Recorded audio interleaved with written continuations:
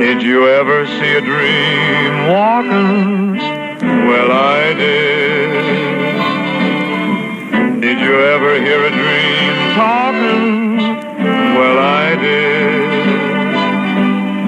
Did you ever have a dream thrill you with will you be mine?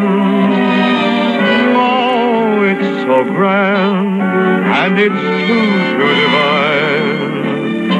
Did you ever see a dream dancing? Well, I did.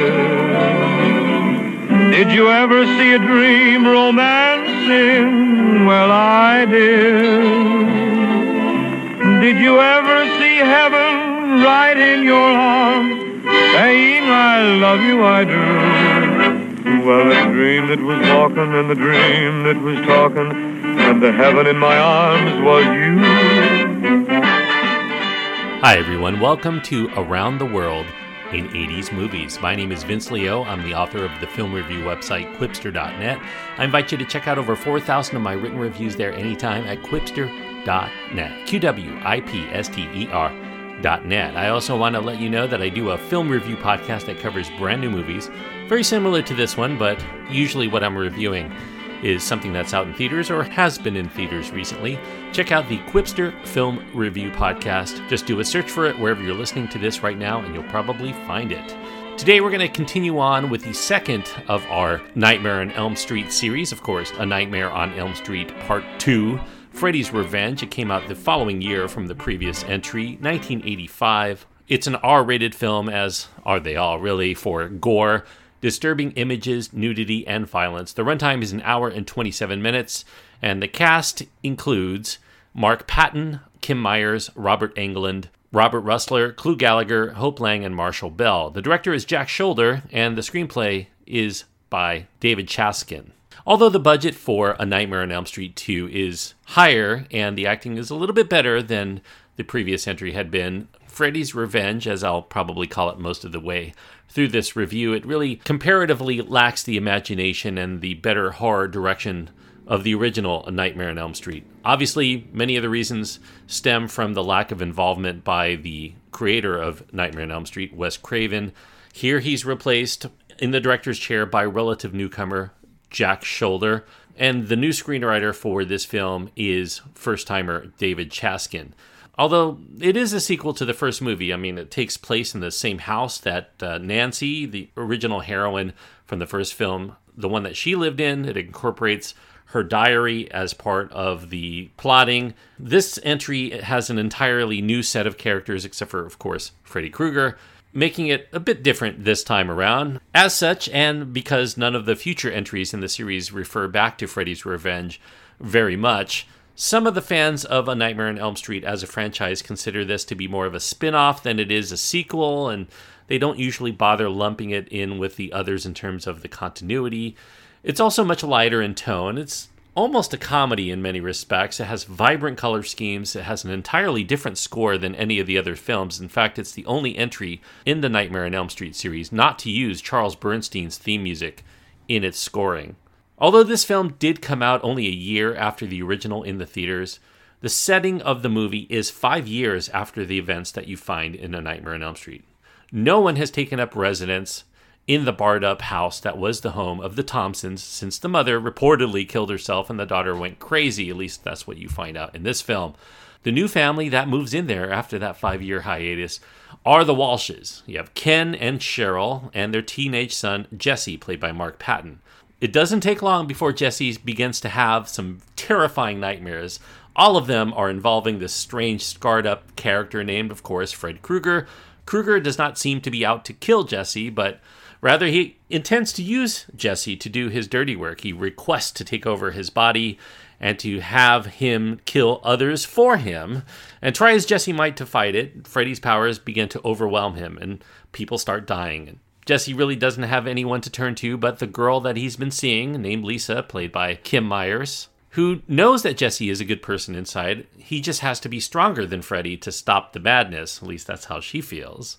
So, Although they had a bit of a contentious relationship during the making of the film, the producer of the Nightmare on Elm Street series, Robert Shaye, he had been still half hoping for a return from a directorial effort anyway from Wes Craven, the creator of the series, even if he was not involved with the screenwriting chores. They already had a script and they were ready to go. They hoped Craven would do it, but it was not to be. Craven had given up his creative rights to his ideas to New Line as part of the deal to get his film made in the first place.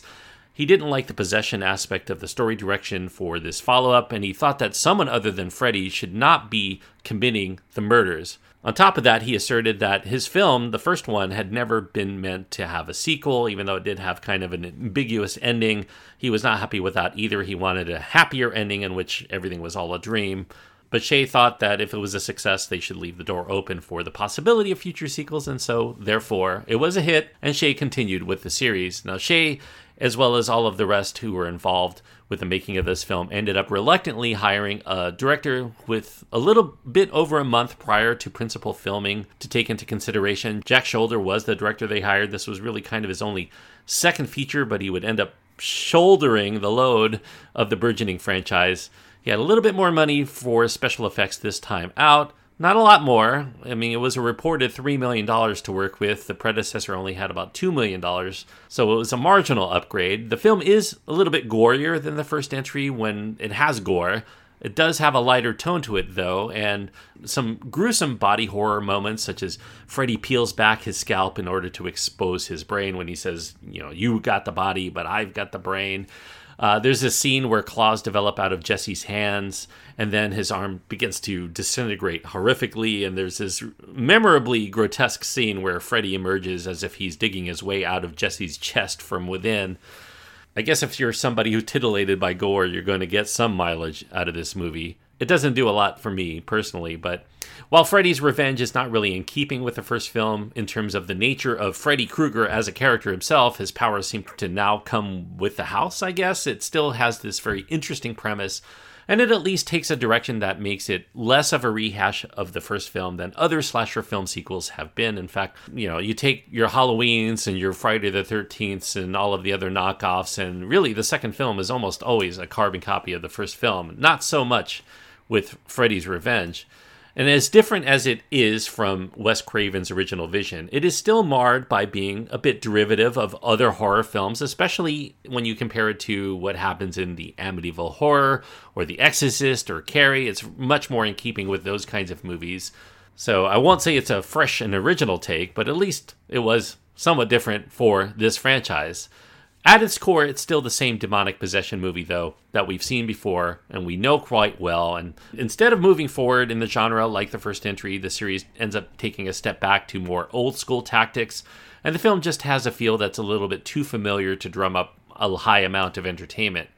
And by today's standards, Freddy's Revenge is also the most dated of the series. It stems firmly in the style of filmmaking that ran rampant in teen films during the 1980s. You had your feathered hair, your brightly colored collared shirts, the tight blue jeans, the lip-syncing musical interludes, the homoeroticism, and I'll get into that a little bit more later because that's kind of a main theme of this film.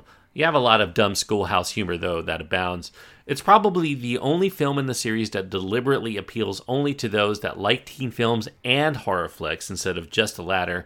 And so the result feels much more juvenile and a lot less scary. And despite its teen flick leanings and the fact that the film is set in high school, all of the cast members look like they should be on their way to graduate school. They're a very old-looking bunch for a bunch of high schoolers. The sexuality here is also a bit stronger than you would typically find in a Nightmare on Elm Street film. It merges the slasher film with the horny teen movies that were also popular in the era. And though, as I mentioned, there is a bit of a gay subtext that some viewers are going to pick up on within the story. You have plenty of shirtless male photography. Tidy-whitey briefs are on display in this film. There's an early scene where Jesse's dancing by himself seductively, albeit in a comical fashion, a little bit akin to a risky business. He's burst in upon by his mother and the potential love interest just as he holds this pop gun in the most phallic of fashions. Now, one could read into this film, especially in Jesse's plight, as someone who's struggling with being the person that Lisa wants him to be, i.e., She wants him to be her lover, but he has this inner desire that tells him that his impulses lie elsewhere. Embodied in Freddy Krueger, it becomes a tug of war between his would-be girlfriend and the older male figure in Freddy that tells him what to do. There's also this gym coach that's in the film that picks up on Jesse in one particular scene in a gay bar and then takes him back to the school's boys' shower room for a rendezvous. And that's assuming it wasn't all a dream, only for Freddy to put the coach in bondage and then spank his bare bottom with a towel and then put a gruesome end to it all, as you would expect from this film. There's also a makeout scene that occurs between Jesse and Lisa. It ends up abruptly ending when he's actually repulsed by his own nature, in which his body undergoes changes that he can't control. And Lisa is going to end up dying as a result, so he kind of puts the kibosh on it. In the end, despite her feelings and Jesse's conflict within, she takes charge to try to help him be the person that he was meant to be by helping him to destroy the hatred that he has for himself, and that hatred is embodied by Freddy Krueger. And some have championed this film to cult status because of this underlying subtext. Some would say it's not even a subtext, it's actually a text. Now, Mark Patton, who plays Jesse Walsh, he was closeted at the time. He did come out as gay years later. And speaking of Mark Patton, as far as his casting here, it wasn't necessarily because he was gay. He beat out future stars like John Stamos, Brad Pitt, Christian Slater, who were considered for the role. Even Michael J. Fox was considered for the role, but he ended up being too busy to even consider the film seriously because he was working on Back to the Future and Teen Wolf almost simultaneously. Now, the film is an outlier in the series, as I've mentioned, not only because it has more comedic elements than any of the rest of the films, but also because Mark Patton is the only male lead in any of the Nightmare on Elm Street films, and that's a rarity for the slasher film genre in general during the 1980s. Although revenge is in the title, Freddy's Revenge, there really isn't a revenge plot that's hashed in the film. And the vendetta against the offspring of the people who burned and murdered Freddy for his child-killing ways that we learn about in the first film is not exacted upon anyone in particular who has any relation to any of those people here. And just as with the first film, the makers were going to go with a stuntman in the role of Freddy, and then they ended up pulling in Robert Englund. Englund had initially asked for more money than New Line felt that they really needed to spend for the role. They thought that they could really pull it off with somebody else, but the acting demands of the role necessitated somebody of his capabilities in order to return, so they were willing to play ball with Englund and bring him back. The role is, again, a minor one in terms of Englund's overall screen time. You know, the film's 87 minutes. Freddy's only in the film about 13 minutes, but that's nearly twice as many minutes as Freddy Krueger had in the first entry, so a little bit more Freddy here, even though he's not in it that much. Freddy is also a different vibe this time out. He's shown much more in good lighting this time out. He's not really lurking in the shadows nearly as much. He's out and about in the real world. That's something that breaks a basic rule for the series, and it also lessens the mystique and the nightmarish qualities that Wes Craven had harnessed so effectively.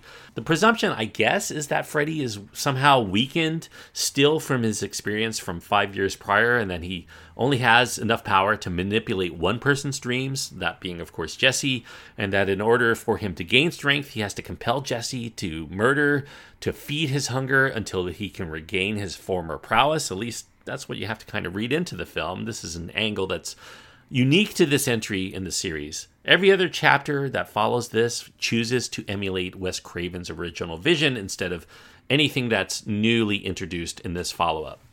Despite Wes Craven's departure and despite having no bankable stars, Freddy's Revenge still would prove to be a pretty big hit at the box office domestically. It garnered $30 million off of a budget that was a tenth of that take.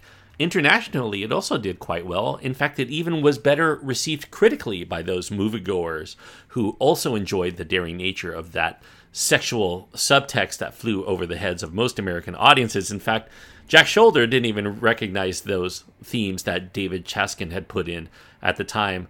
Americans really were not accustomed to any kind of deviation from the norm in these matters, even though there were a lot of homoerotic themes. Top Gun, you can name quite a few others that were very popular in the 1980s. It really kind of flew over the heads of most people at the time. It's only through the prism of today that a lot of people see all of these things, especially within Freddy's Revenge. So as far as the film overall goes and my feelings about it, I would say that the film does not really encroach nearly as bad until Freddy is finally unleashed. and then it becomes a cheap slasher movie that makes very little sense after that. And although it has been established that Freddy is a master of the dream domain, somehow those powers seem to come to him in the real world in a way that doesn't quite sit well with a lot of fans of this series. And Freddy himself does not seem to dispatch many, if any, in the nightmare realm within the course of this movie.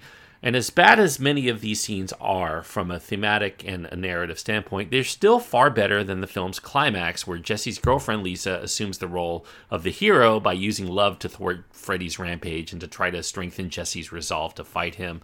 It's a little bit too much and too out of place for this series, especially in retrospect. So Freddy's Revenge, I would say, is not the worst of the Elm Street films.